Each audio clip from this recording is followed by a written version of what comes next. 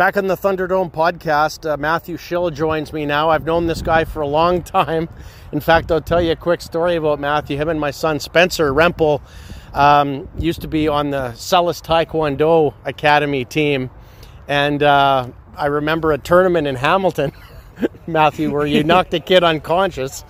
And that's not really the spirit of what they're trying to do with that particular tournament. Yeah. Got yourself disqualified, but how many guys get to say that they actually knocked a kid unconscious in Taekwondo? Not many. No, not too many guys break the rules to that extent. You know, there may have been a low blow previous to that. We're not going to divulge into that too much. It's in the past, but it is part of my colored past, I suppose. This close to being a national champion in Taekwondo, only to get yourself suspended. Congratulations. Thank you very much. Nice win in Calgary. Nobody ever asks how. They just look at the standings, and you got the 2 points that you went in to get. The one thing about football, it's never easy to win on the road, and you got the job done. You must be happy. Yeah, absolutely. To go into, hostile territory, Calgary is always a tough place to play. It's, with that elevation and being hot, and first game of the year being on the road with, guys not, used to sleeping in hotels and everything. It was really good to go see the guys gel and really come together. Second half especially, push through and really manage to mesh and find our rhythm. And I think we made some mental errors as expected, but if this is our starting point, we're looking pretty good. But, you take the one big play away, the 65-yard reception, and really an excellent day on defense. Yeah, absolutely. Those plays are going to happen. That's the name of the game. That happens in the sport. Broken clocks, right, twice a day. So sometimes you get unlucky, but managing to push through and keep kind of shut them down the rest of the game, keep them out of field goal range, really allowed our offense to have confidence and keep field position, allow us to put more points on the board and pull ahead. Well, and you bring up a great point, because they've got Calgary Colts have an unbelievably talented, gifted, athletic quarterback and one of the premier receivers in the league. They're going to make plays. You can give great coverage as you had, and they're still going to make plays, but you battled that adversity, and you found a way to kind of figure it out in the second half.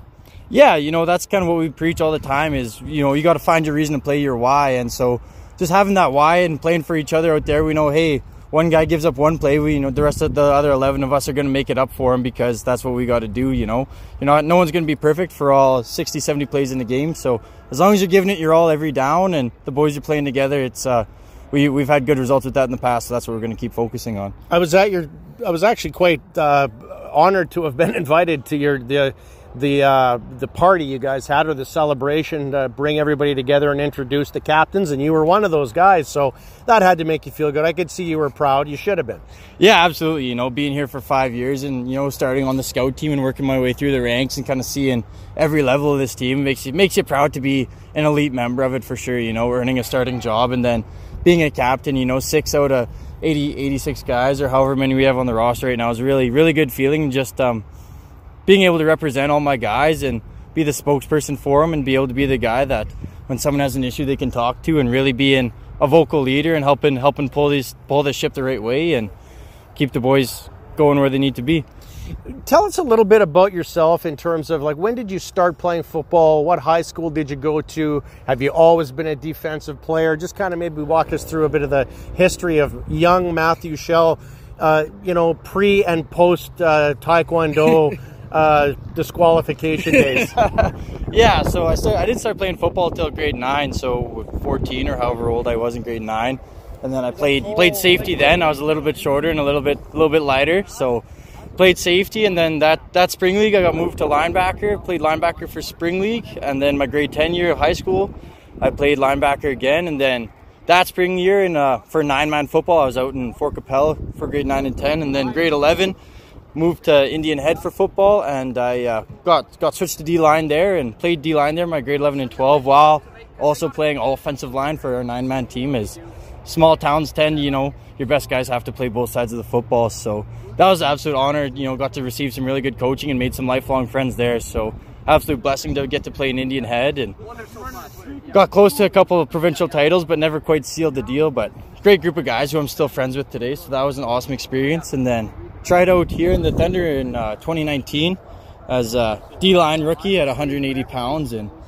scraped by at the bottom of the barrel and managed to earn myself a spot on the practice roster, and then about week 2 or 3, due to some injuries and roster moves, I found myself playing linebacker, and kind of learning 12-man linebacker after being a 9-man defensive end was quite a turn. So rookie year, I did make it on the travel bus. I didn't get a lot of reps that year. And then, as we all know, 2020, COVID kind of came in and rolled our season. So another year of practice. And then my third year in 2021, we were fortunate enough to get our football back. And was traveled, was a big special teams guy, and, you know, a rotational linebacker when we needed a break or an injury or something. I got in for one game, and then last year earned my stripes and got my starting job as our MAC linebacker, and been there ever since and been loving every second of it. You know, really glad I had to earn the spot and work my way through it, and, you know, just being able to earn it and say I did it and scratched and fought every way for it really was really special for me. You know, I coached 9-man football during COVID in Bantam, and I didn't find the football to be that different. I know some people say, oh, well, 9-man football. But really and truthfully, I mean, you're really, you know, taking away a couple of receivers and a running back, or maybe 3 receivers, you know, whatever the case may be. It's still football.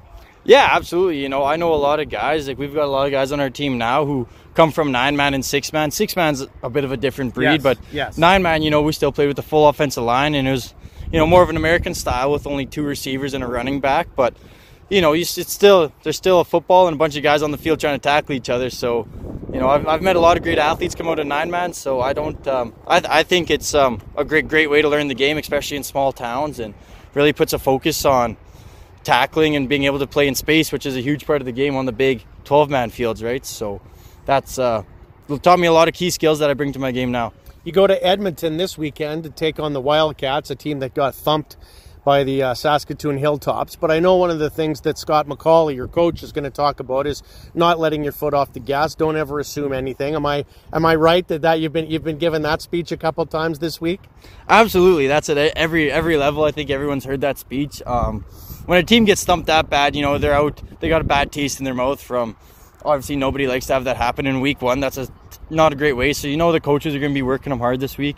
And I think coach has stepped up our practices this week to match that, right? It's not just beating the Wildcats. It's beating the Hilltops. You know, we got national rankings and everything people are concerned about. So when we're out there, we don't want to, you know, the Hilltops beat them by 48. So obviously we want to beat them by 49 or more. Just that rivalry status and everything else. It's always competition, right? You want to be the best of the best. So just winning, I don't think will be enough for us. We really want to go keep our foot to the gas and just play our style. We don't want to play down or play up to anyone. As long as we play our level of football, we'll be okay. Yeah, and everything you can control. Now let's leave on this note. So not to dwell in the past, but, you know, it had to be bittersweet last year. You make it all the way to a national championship, but you just fall a little bit short. But you, being a guy that's able to come back in your 5th year, it's got to be even more motivating for you you want to finish it off this time. Yeah, absolutely. You know, we know what we had to do last year to get to that spot, and being a captain and a leader on this team, really leaning into that role and being, you know, tougher on guys this year just because we won in the past. I know Coach Scott McCauley said it this year. We haven't won anything yet this year, right? It's a new year. We have a different roster, different guys playing. We know we have to take it week by week, step by step, and that's what we did last year. That's what we did the year before. And every year we get a step closer. So obviously that's the ultimate goal, but right now I think we're just focused on winning this weekend. And then once we finish this weekend, we'll be focused on winning the next weekend. One step at a time, and we'll find our way there. Matthew Schill, thank you. Much appreciated. Thank you very much.